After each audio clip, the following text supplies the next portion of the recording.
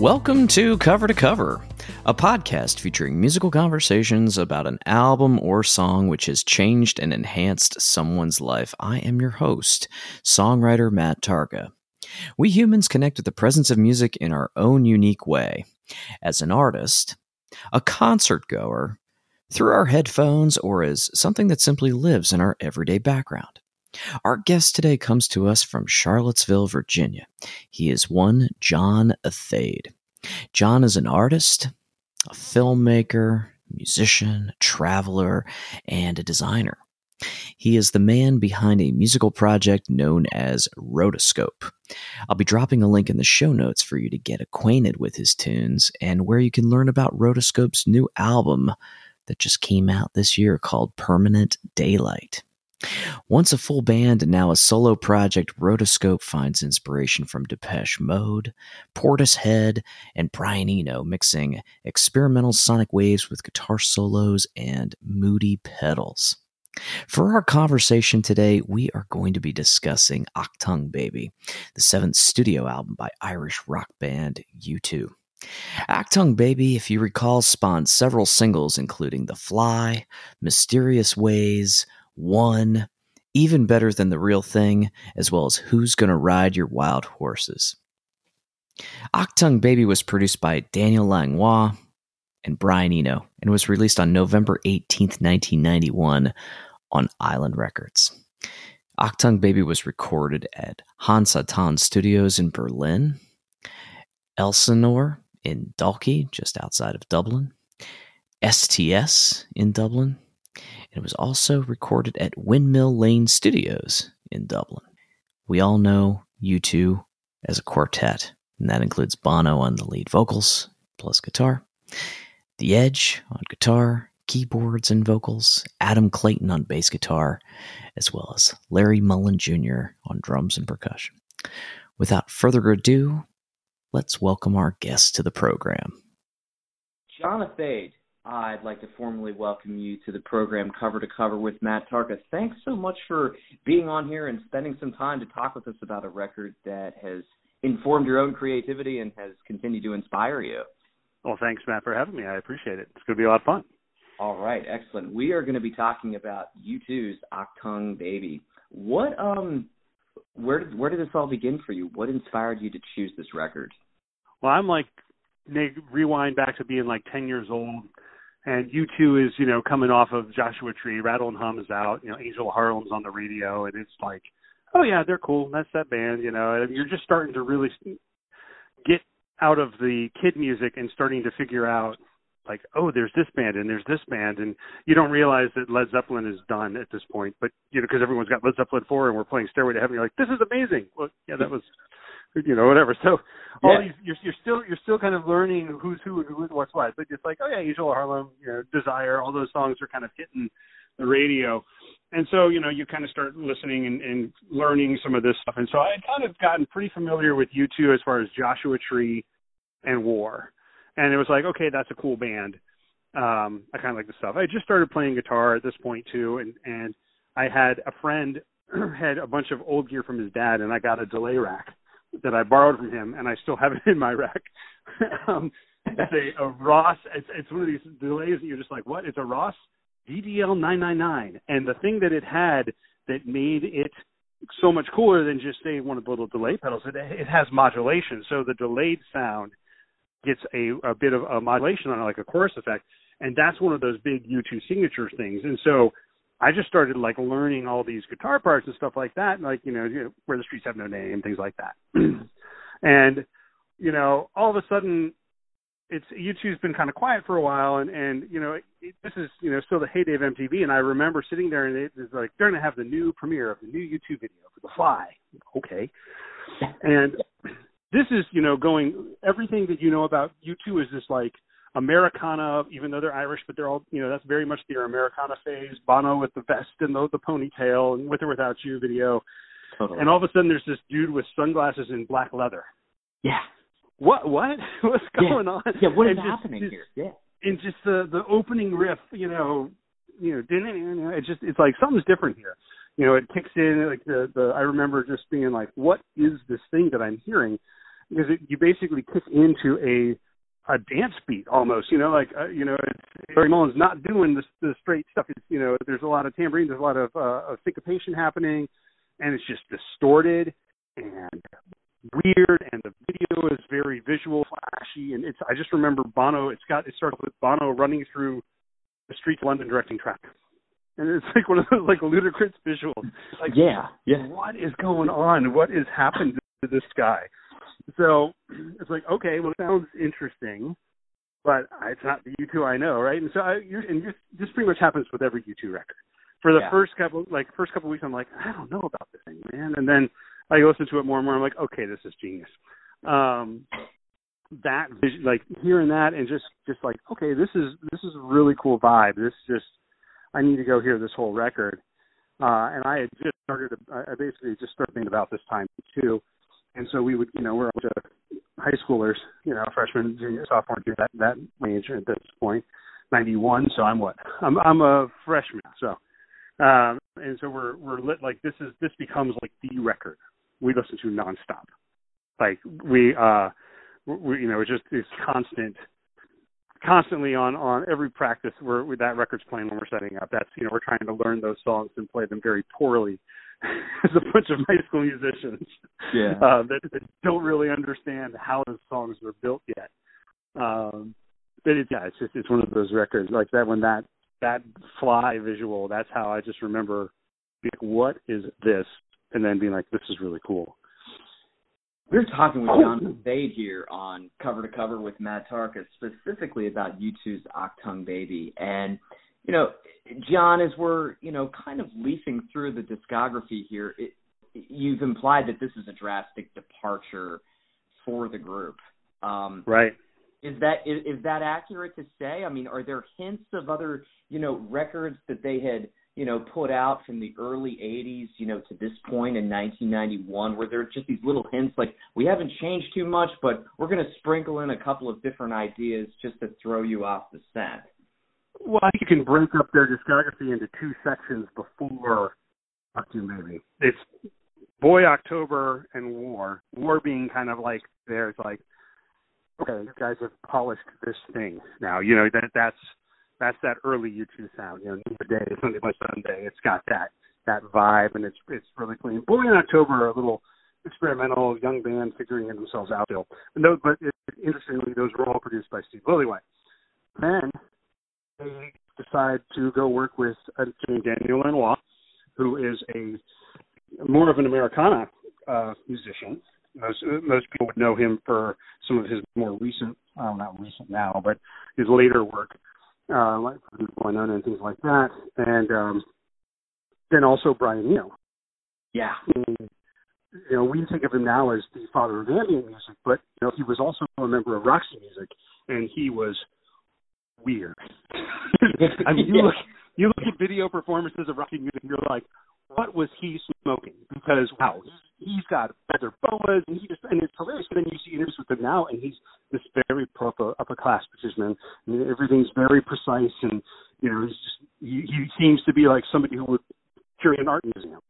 And and then you go back and look at this stuff in Roxy Music, but he was so into just like playing with sounds, and so Unforgettable Fire, they go record in this castle and all this crazy stuff, and he really changes that sound. The guitar goes from this really clean, simple sound, and all of a sudden it's wash. Everything is just these huge soundscapes, these huge textures. And some of those guitar-based, some of those are keyboard, some of them are a mix. And it's just this fascinating tonal change that happens. Still Knows Pride, which is kind of like the song that bridges from War to Unforgettable Fire. But if you think about some of the other songs that are famous from record, Bad being the one that everyone knows from Live, where Bono decided he was going to slow dance with somebody, and the band had to vamp for 10 minutes or something. They basically had 3 songs, and they let us play 2 of them, and everybody thought they had screwed up royally, but apparently it worked really well for the camera. But yeah, that song is a slow build, and this,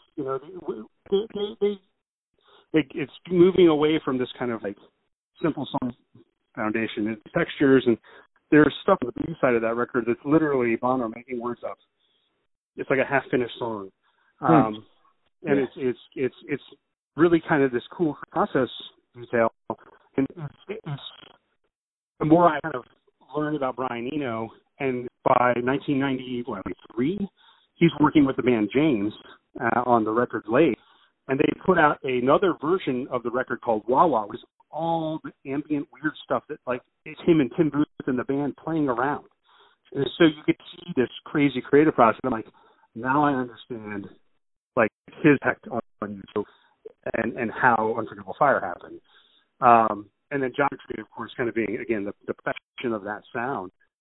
Just, again, the huge plays and just sitting there working with, from a technical perspective, he's got the Daniel Lanois, I just love this unit called the SDD 3000. Korg just re-released it as a pedal, but what it had was a preamp. It was a 12-bit digital instead of 16-bit, so it was a little rough, but it would boost the AC30 amp, so you get a very slight distortion without a distortion pedal, a little bit of drive from the delay. Daniel Lanois actually will run it as a preamp with no delay on guitars, just for the tone it makes.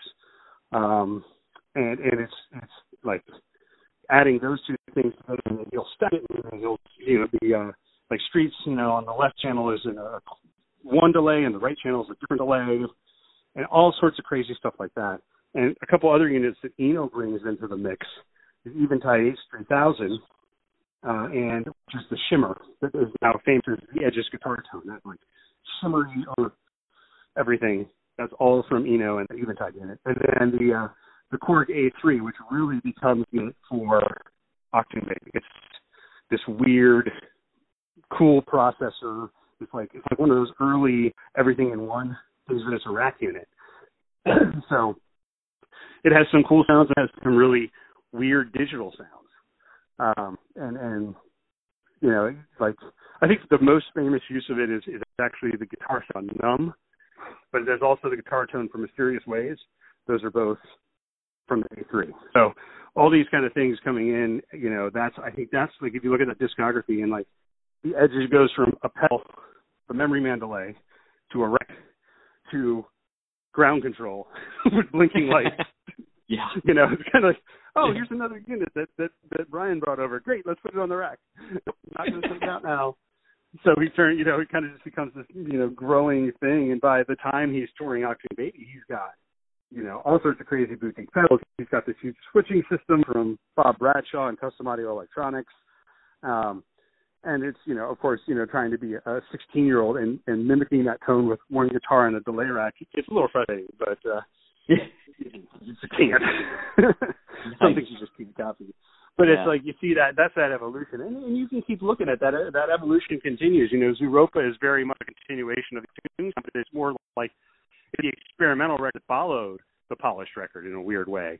And pop, then they're kind of shifting more. And then, of course, they came back around full circle with All That You Can't Leave Behind. And they've kind of been on that kick now for a while. I mean, I think they've settled in, and like that's what we do. Talking with John Fade right now of the band Rotoscope here on Cover to Cover, and we are going in deep here on YouTube, Achtung Baby. And John, this feels like a really good segue to talk about your favorite tracks. Would you like to go track by track, or would you like to, pick out a handful and just go with where it takes us? I mean, actually, this is one of those records that I pretty much don't skip anything. I have favorites for sure, but it's one of those things where you just, like, every single song has got something going on. And we literally, as our high school band, we actually did try and play every single one of these songs, most of them poorly, but some of them we got okay. So like, let's kick it off with Zoo Station. So you got that record open, you just hear the ding, ding, ding, ding, ding, ding, ding, ding, ding, ding, ding. And I don't know what they actually did on the record, but my high school drummer, Marshall, literally found a brake drum from a car and put it on a stand over top of his tom-tom on the left, and sat there, and he's like, ding, it was pretty close. And so he had that, and so he would hit that along with the snare to get this metallic crunch out of it, because we don't have sample pads or any of these fancy things. This is like the early 90s. You can't afford any of that stuff. So you just kind of have to hack it. but then the tambourine and the hi-hat and all these kind of cracks. Like we were just like watching all this stuff all the time and like trying to figure out how they did all these things. But that kind of just sets this tone and this distorted voice, and everything about this record is just so raw. And I think Zoo Station just sets you up to be like, here's where we're going, and it's a nice analogy, and this kind of exploration of it, it feels very urban at night to me. Yes. And I think there's something that's in that sound. I mean, you don't say Zoo Station, for example, is very much like you're in the metro of Paris or Berlin or something like that, running around, as opposed to sitting on a cafe somewhere in the city. It's got that undertone. It's got that grit to it. That play. And I think that's just like it's pretty straight for the dance influence on the record. That's one of the more straight jams. But the bass is really driving everything, and the guitar's got a cool little chunky riff and is really heavily distorted. Out to the wazoo. Let's see. Yeah. You're just like, oh, okay. When that guitar comes in, you're like, this is not your daddy's U2 or whatever, right? Right. There's a great quote, and I'm forgetting it now, but basically, it's something to the effect of that Achtung Baby is the sound of 4 men chopping down the Joshua Tree. Oh. I think it's from U2. It's from either Bono or The Edge, but it's one of those things where you're just like, that's an amazing analogy. Because they've been like that record. I mean, they've been on touring on that record for 3 years plus, and they're basically the biggest band in the world. And here we are. And they're doing the best that they can not to repeat themselves. Right. And I think from the stories I've read, and this record was incredibly hard to create, and they actually were trying to figure something out. So they went to Hansaton in Berlin, which is one of those historic studios. But this is now, decade after, or almost 2 decades after Bowie's there, when Bowie did Heroes there, most famously, and the famous technique where Tony Visconti put the 3 mics out in the room and basically gated them, so as Bowie is singing quietly, you only get the close mic, and then as he goes up a level, you get the second mic, you start to get some of the room reverb, and then at the end where he's going, I remember, you're getting the entirety of the room reverb of the main room of Hansaton Studio, which is this like orchestral recording room. So it's a really storied room, and it's a really cool place, and they're sitting there trying to say, like, how can we capture something? We need to break everything up. And apparently the band is almost breaking up at this point. It's just like, and it's pretty fascinating to see like how this all came out of there. And what's so cool about this record is that the tapes, quote unquote, were leaked. Apparently a bunch of DAT tapes were stolen from Eno's car is the story, but who knows if that was intentional or not, And so you can sit there and go back and see all these songs in their infancy and how pieces got chopped up and rearranged into new songs that and hear on the record. And it's really cool to kind of see that evolution, and just Bono like scatting, making random crap up, just trying to find a note, find a melody, what the song wants to be. Yeah. We're talking about the first track here on U2's Achtung Baby, Zoo Station. And John, I am trying to rack my brain right now. You mentioned that these, tapes were potentially leaked, or they were leaked. I'm wondering if the concept of Zoo TV was kind of out there in the public consciousness for fans of the band, diehard fans of the band, because Zoo TV became this gigantic stage, set of antics, if you will, by the group. The tour. I wonder if Zoo Station was just one of these things like, oh, okay, that's a cool name for a song, but what the heck is it? And thinking about just the various musical components of this track, it's very apropos with what they were projecting out there in gigantic stadiums at this point in their career, and still are today, of course. Yeah, there is a big shift that happens, and the characters that Bono created for this record, being The Fly being the most famous of them, just this kind of like weird, really kind of twisted individual and just like, you know, like complete media whore kind of vibe. And it's like, yeah. I think part of it, I think there was a part there where the band was also like, you are too much of your character. You need to rewind. Yeah. But and then he you know, with Pop, he kind of expands it into the whole Mephisto character, you know, and that whole thing, which is I know. I mean, there's a lot of influence, and he there's even hints of some of this stuff. Like, for example, C.S. Lewis, The Screwtape Letters, gets hinted at in the "Hold Me, Thrill Me, Kiss Me, Kill Me" video. Bono gets run over by Mephisto in a car, and he was holding a book, and it falls, and it says The Screwtape Letters, which is a weird. C.S. Lewis, you know, wrote a lot of Christian stuff too, not just Narnia. I mean, is a fictional piece, but like Mere Christianity and Screwtape Letters being one of them. Screwtape Letters being a fictional thing where he actually is a senior devil tempting a junior or teaching a junior devil how to tempt people. It's like a reverse defense of Christianity. It's a fascinating read.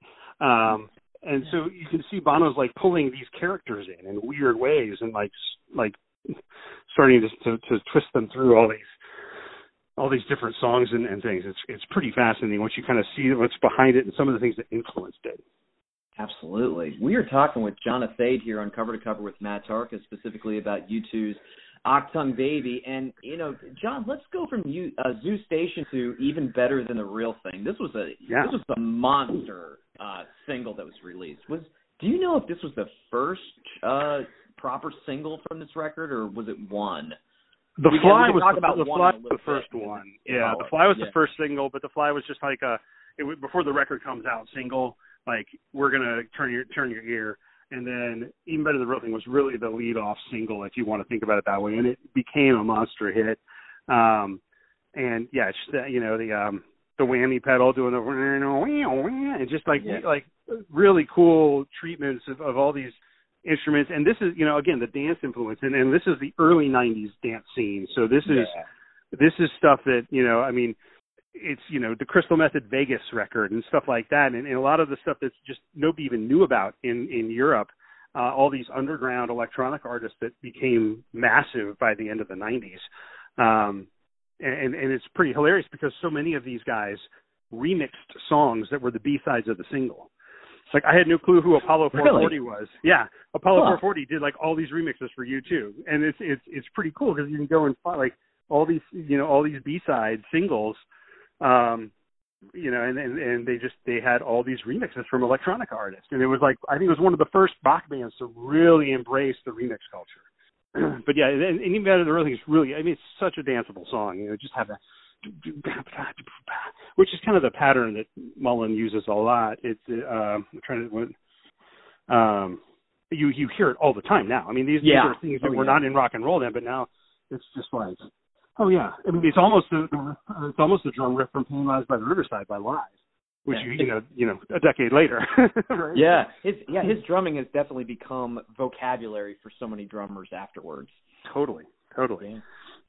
After Even Better Than the Real Thing, we have One, and what a beautiful message. It's such a, you know, there are these like nice like muted guitars, kind of reverby. You know, I've heard, you know, some friends of mine refer to this as the magnum opus and the whole canon of the band. Would that be something that you could agree with, or? I think it is definitely one of the top songs, if not the top song they've ever written.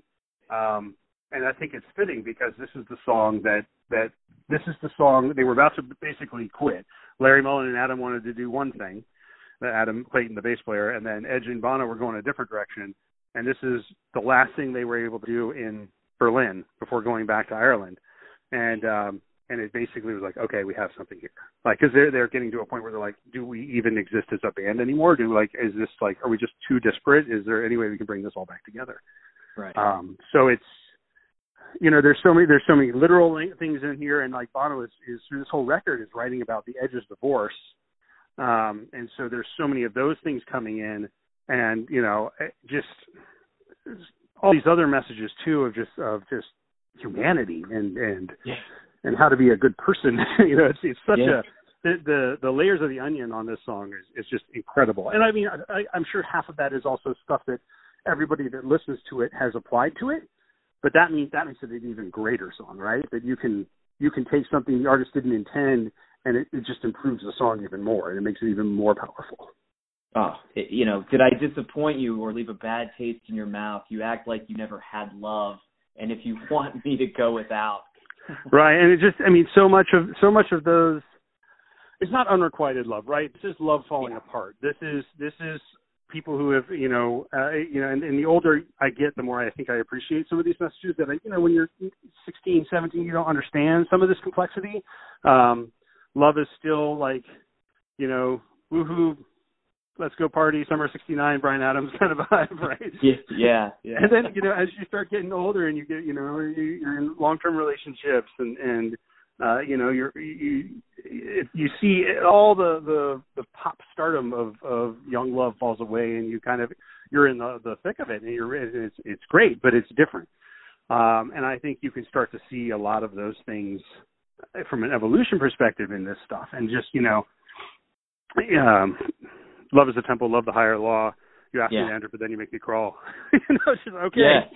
Yeah. Bono was really pushing his vocals right here. You could really feel him like pushing his diaphragm as he releases in this song.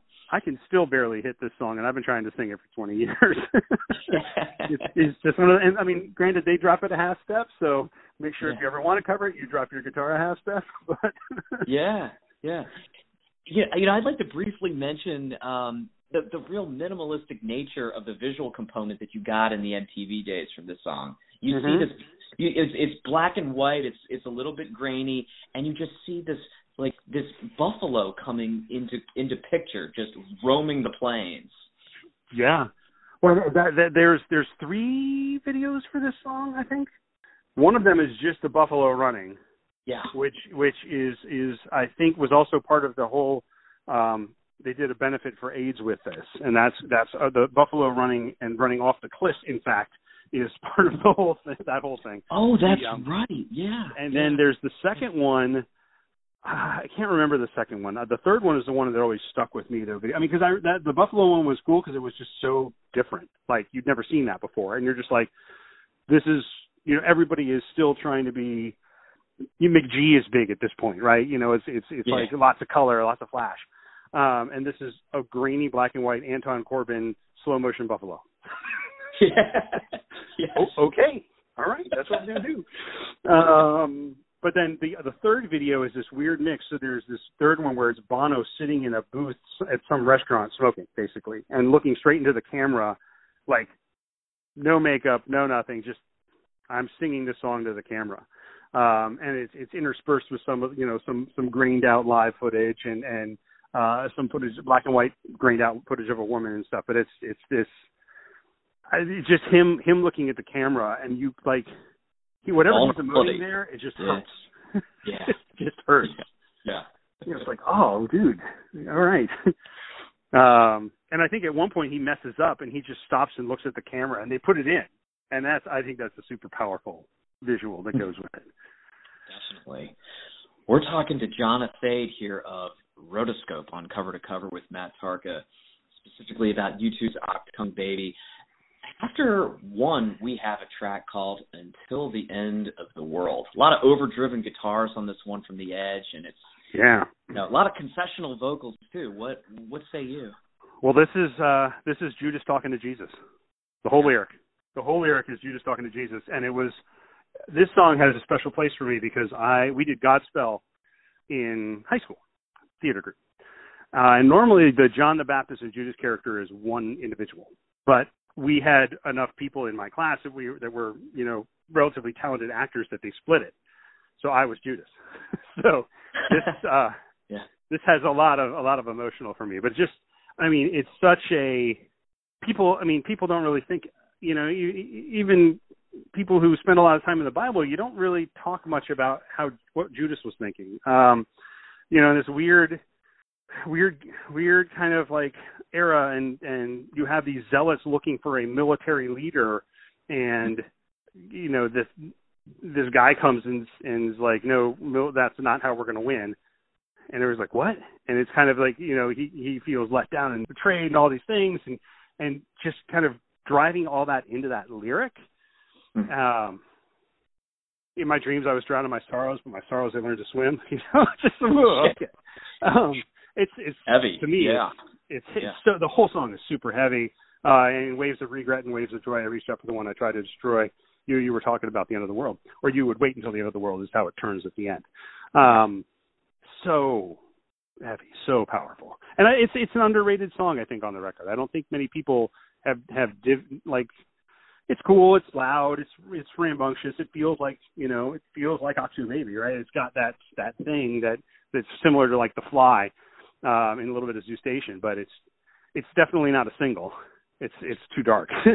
Yeah, it's interesting. Like before, the main chorus here, where there's the repetition of the word love, there's this really cool like sound of wafting air that takes place like during Edge's guitar solo. It just adds like a really interesting layer of complexity without getting in the way of any of the instrumentation. I found that to be a really, really interesting choice from a recording perspective.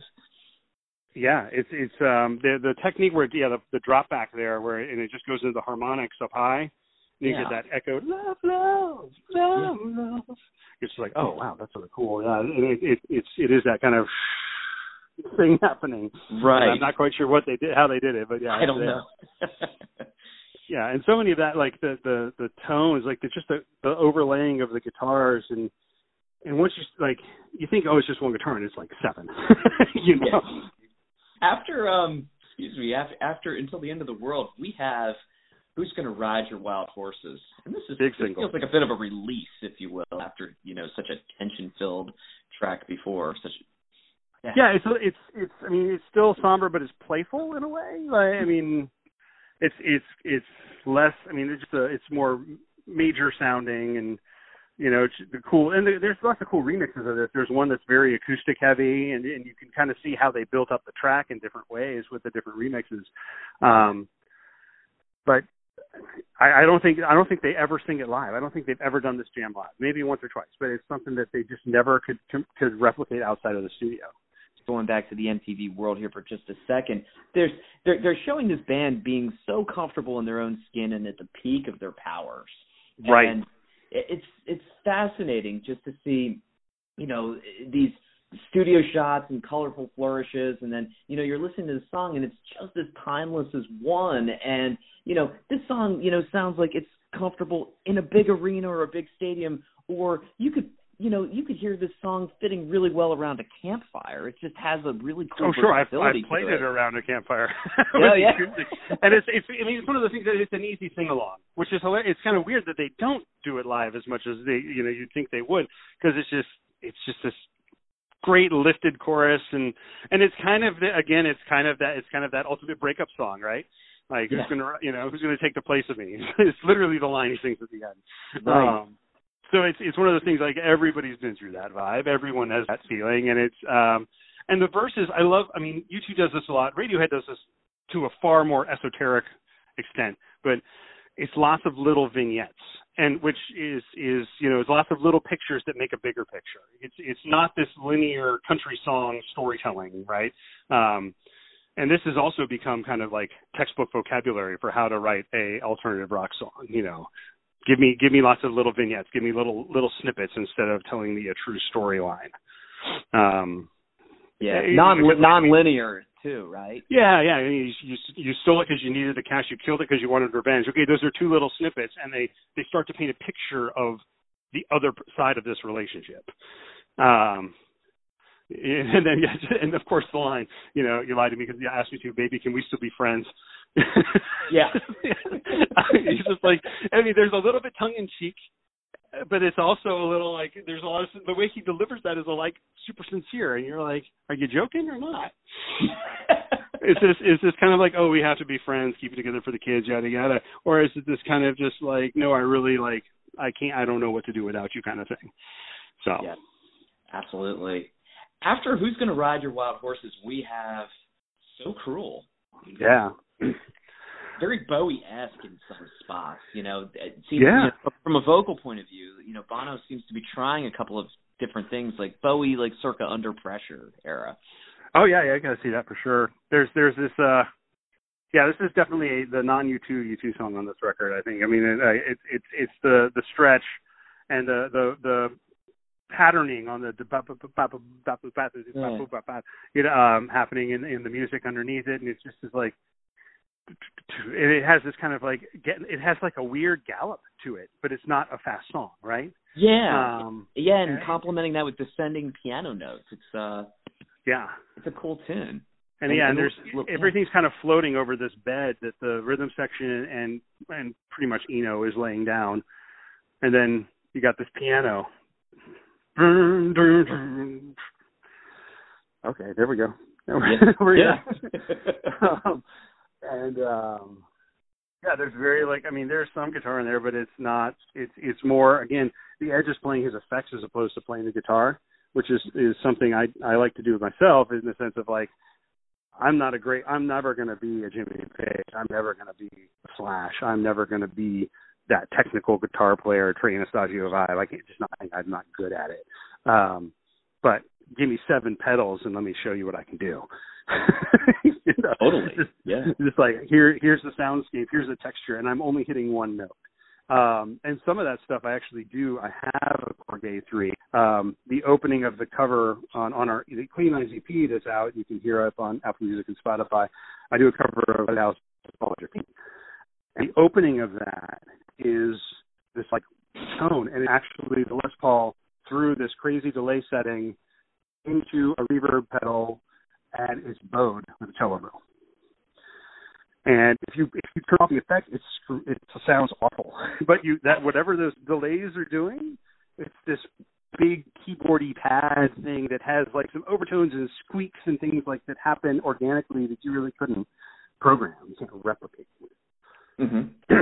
But do you have any favorite lyrics on this song, or is it more just, from an instrumental point of view, it's just we caught the line "Who pushed who over" is probably the one that. Yeah. It's when relationships fall apart. Yeah. It's hard to tell sometimes, like, okay, well, who's to blame? And sometimes it's everybody. Usually it's everybody. And then there's some sort of weird, not a concession, but, there's almost a pushback of, okay, trying to be reciprocal here. I disappeared in you disappeared from me. Yeah. It's a nice I gave you everything you ever wanted. It's not what you wanted. Yeah. Okay. Yeah, and I mean, it is. I think everyone has experienced variations of that theme, right? These are the reason these songs work so well is that these are effectively timeless. These are, the band was able to get in there and capture those stories in a way that they're specific enough that you can point to something, but it's nebulous enough that you can attach to it still. We are talking with John Athayde here of Rotoscope here on Cover to Cover with Matt Tarka, and the next song that we have here is another single. It's called Mysterious Ways, and it's got that sort of wobbly, distortion. Those are the kinds of, views that you're getting from a band from a visual perspective in the video. There's a little bit of an aggressive, I would say, hushed vocal from Bono on this track. It seems like he's just, trying, a couple of different things here, and loud. Yeah, guitar you get. We actually hit the Fly before Mysterious Ways. Oh, we the Fly do. starts off side 2. I didn't mean to skip the Fly. No, you're fine. That starts off side 2. I don't have too much on the Fly. I mean, I love this guitar riff. Yeah. And this is one of the songs that, like, whenever I'm just like messing around the guitar, I pretty much always play this. Just the minor turn, the major. He goes to C sharp minor up to E and down to A and resolves out nicely in that chorus. And then just the vamp on the E, and it's fun. It's just a fun jam. Definitely. Everything that I just said a second ago, that was my reaction to the Fly, not Mysterious Ways. Okay, cool. I was like, you kind of hushed. I'm like, okay. But no, and for the Fly, he totally is. It's the, he ends the song, it kind of ties it together. Look, I got to go. I'm running out of change. There's a lot of things, if I could, I'd rearrange. It's like he's sitting there like 2 a.m. drunk, rambling into an answering machine. kind of vibe, you know? Absolutely, yeah. It's so, you know, all these, again, this is all that, the little vignettes of something, and you're trying to figure out where he may be going. He's teasing out all these characters before they decide to go out on this world tour in support of Achtung Baby. Yeah, no, they are. He is setting it up for sure, because this song, I think, more than Zoo Station even, symbolizes the tour. Like they had something here where it goes before it goes to the chorus, it goes to this like major kind of like just guitar riff thing before it goes to the guitar solo, which, you know, as the Edge is never really a crazy solo, but it just jumps up to the major and then drops back into the E, and during the tour this class Word Believe, and the first two and last two letters dropped away and they just kept flashing Lie. I was like, okay. Yeah. Cool. Like those visuals, there's so much of that stuff attached. Like when you see how they did it visually, you're like, yeah, that totally makes sense, because these things are all in the song. It's one of those, like, I don't know.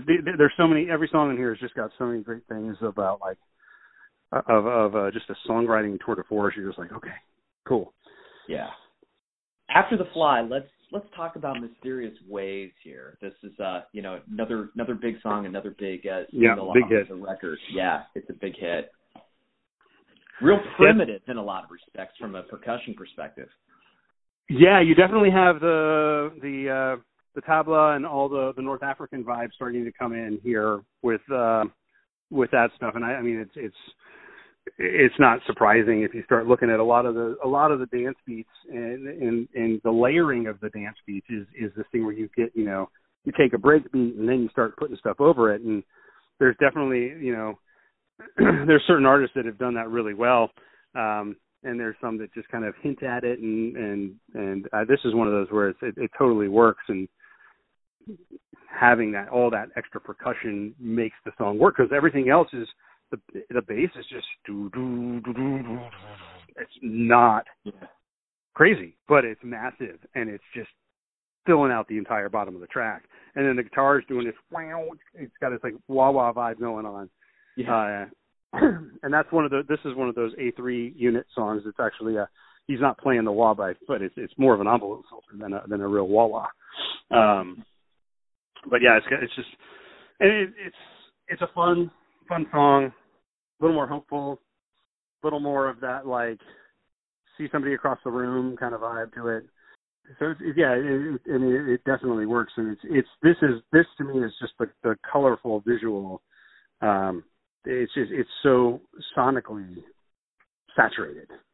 Like if you want, like, you know, reds and yellows and oranges, and it's just like, it's bright and it's sunny and it's happy, and it's not like yay wee, but it's it's got this like, oh yeah, up tempo, yay, cool, you know, I could dance. You could dance to this at a wedding and it wouldn't be bad. Right. we're talking about dance to one at a wedding and I'd be like, the wrong song, guys, wrong choice. Yeah.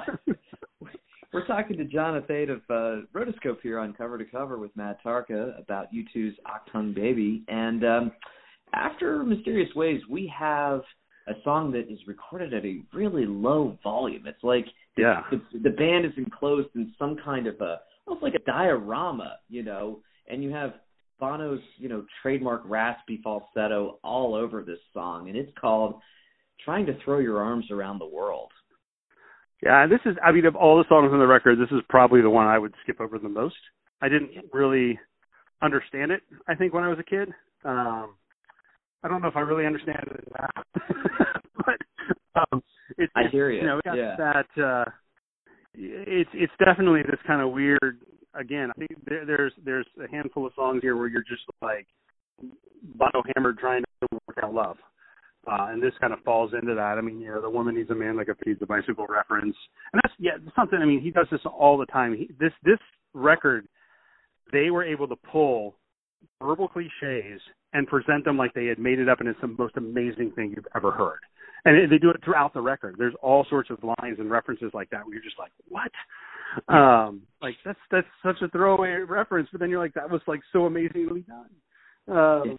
He took an it's open hard top to beetle through the eye of a needle. What? Like, all right, that's a twist. We'll go with it. We'll go with it. Yeah. So yeah, it's one of those fascinating just setups. You're just like, all right, that's cool. Yeah, and it does have that. It's just the whole song is super chill, super low. It's there. We've got Ultraviolet after Trying to Throw Your Arms Around the World. What was your reaction to this song when you first heard Hot Tongue Baby? This is actually, I think, one of my favorite songs on the record, if not my favorite song on the record. It's just the start, and I mean, it describes your tension, and it's just this. It's growing into this thing, right? And then it goes, and it kicks into this awesome guitar riff, and it's very high energy, but then it's just also kind of dark, and it has a similar vibe and a similar danceable feel, like that you get a little bit in the fourth track. Yeah. Judas song. I can't remember the name off the top of my head, and need more coffee apparently. But Until the End of the World. There we go. And yeah, it's got similar vibes to that, but there seems to be more hope here, and I don't know if that's true or not, but it feels more hopeful to me.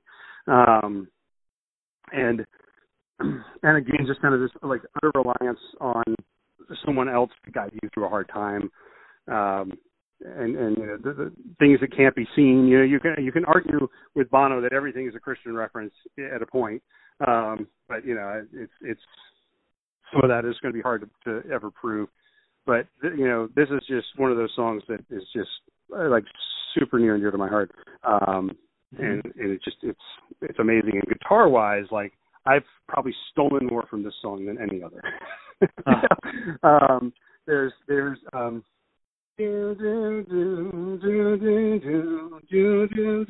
as a little guitar riff that happens underneath the cacophony while they're singing "Baby, Baby, Baby, Light My Way." That's the guitar riff happening under that progression, and that is you can hear that in one of the songs in the last year playing record that I played on, and it's very, very, very derivative.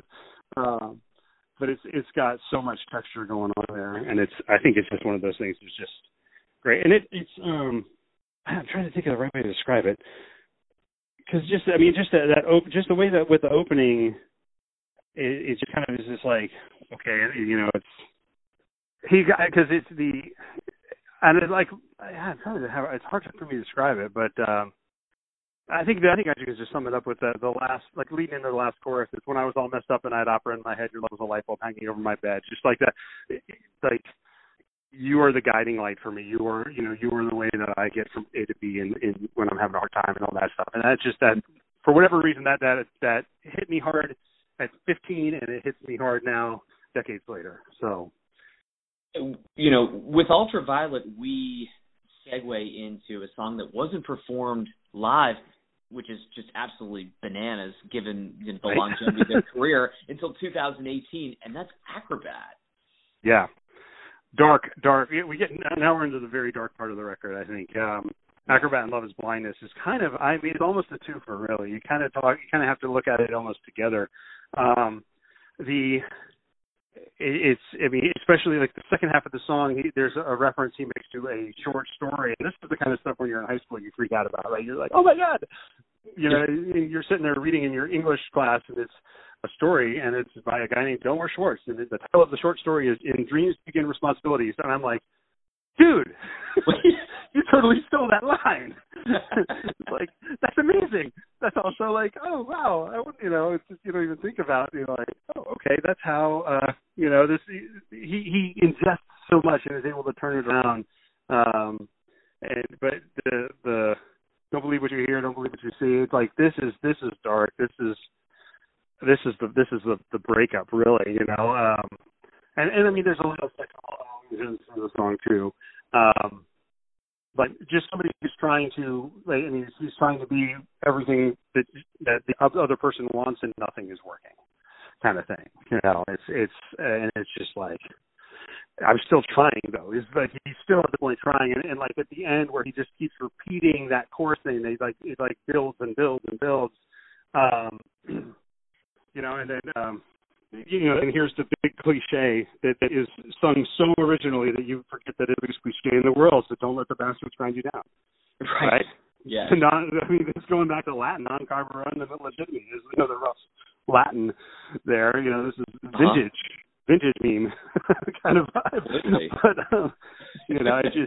it's like, okay, yeah, it's there's still hope. I think there's still a lot of hope here, even though it's really bad. It's about, it's about to fall apart, the next 5 minutes.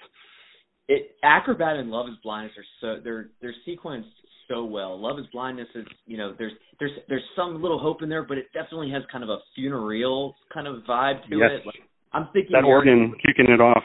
Yeah, I'm thinking Eric Burdon's House of the Rising Sun. There's some sort of, of intonation there. And, I wonder, honestly, if this song was somehow an informer to Radiohead. You mentioned Radiohead earlier and its approaches on OK Computer through Amnesiac. Yeah, because if you think about, Radiohead at this point is on Pablo Honey. Yeah. And Johnny Greenwood is the orchestral brilliance of Radiohead. I mean, if you've ever listened to him, he's done like these weird esoteric orchestral compositions, and he's the one that is definitely, I think, driven the band more and more into the, like, I don't know what that is, vein of some of their recent work, but there's definitely stuff like this, some of the darkness from Achtung Baby, I feel, shows up on OK Computer. Mm-hmm. And this is a lot of the influence on, like, both those records had a big influence on the Rotoscope record. The digital disconnect, being more kind of a modern thing, but still the urban disconnect, closing your door, never talking to your neighbor, things like that. I mean, before we had cell phones as prevalent as today, it wasn't that we were all hanging out on the street corner singing Kumbaya. It was still, people were disconnected, and I think that's a common theme, especially in an urban area, people coming from all over, very few connections, and it's like it's hard to meet people. It's hard to connect with somebody. And I think that sound followed, it definitely was derived into OK Computer in ways. There's you can hear some of the other, the way Radiohead develops. You can listen to their stuff between the bends in OK Computer though, and see where they're definitely getting there on some of the bends, like B-sides and tour jams. They're already going down the rabbit hole, but yes. We're not going to do that record today. We're not doing that record today. We're focusing on no, we're finishing up on this. Yeah, but this is so like this. It's got that everything's so quiet and it's just hurting, and the feels. Love is clockworks and cold steel. Fingers too numb to feel. Squeeze the handle, blow out the candle. Okay. It's everything's about leaving and walking away and breaking bonds and a little death without mourning, no call, no warning, a dangerous idea that almost makes sense. And then cue the biggest dynamic change in the entire record, going from the entire bass of this song into the Edge just eating the shit out of his guitar and just attacking. Like this solo is him, like whatever emotion he had going on about his divorce is in that guitar solo. We are talking with John Athayde right now of Rotoscope on Cover to Cover with Matt Tarka about U2's Achtung Baby. And John, I'd like to ask this question of anybody that loves talking about records, and that is supporting cover art. And we live in this wild world right now. It's, we've been in the 21st century for a while, but things feel like they're moving at such an even more rapid pace than they did in, circa Y2K. Even as, things change, the way we consume information changes. Anytime a piece of art, specifically music, is out there in the public consciousness, it's always supported by cover art, whether it's digital or whether it's a mural or something like that people can appreciate in a museum. It's ever present. It's always there. When we look at Achtung Baby, what types of emotions or imagery come to mind when you look at this? Well, if you're not familiar with the cover art is a 4x4 grid of Anton Corbijn photos. All the photography in the cover art is by Anton Corbijn, he's the one who did the famous U2 in front of the Joshua Tree photo. He's been a collaborator with them for a long time. He has this amazing sepia tone, grainy style, but then when he does full color, exploding off the page in super saturation. And every single song has a spread in the book. They have all the lyrics, they have all the credits on every single song. And from a graphic design perspective, I stole graphic design ideas from this thing for decades too.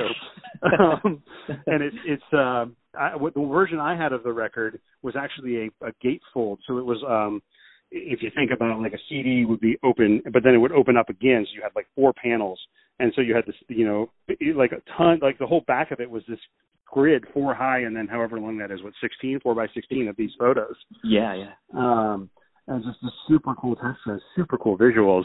And I think there's so much in the visual here that it's being alluded to, but it shows up once they start doing the tour design and all that stuff, and you get these visuals happening again there. And all the music videos, even better than the real thing, has that super saturation. Mysterious Ways has that super saturation. They're going into Morocco and showing that kind of like blowing the colors out. But then we got one where we drop down to that sepia tone, black and white, grainy vibe. Right. So much of that, everything is kind of hinted at. Like, so from a marketing piece, everything ties together in the album cover, and it's pretty amazing. They're at the point in their career where they can plan out everything, and they can say, we're going to do 8 videos, and the label's like, that sounds amazing, great. Yeah. There's no discussion of, you sure you want to do 8 videos? They're like, how about 9? Maybe 9. That would be good. They're only going to ask for more. They had the carte blanche to really do whatever they want, and I think that allowed them the power to go visually stunning. It's definitely. This is, vinyl's back now, and they re-released this on vinyl. I haven't gotten the re-release version, but it definitely, the CD was the thing at that time. Everybody had the CD. Yeah. So that was kind of the intended layout and experience.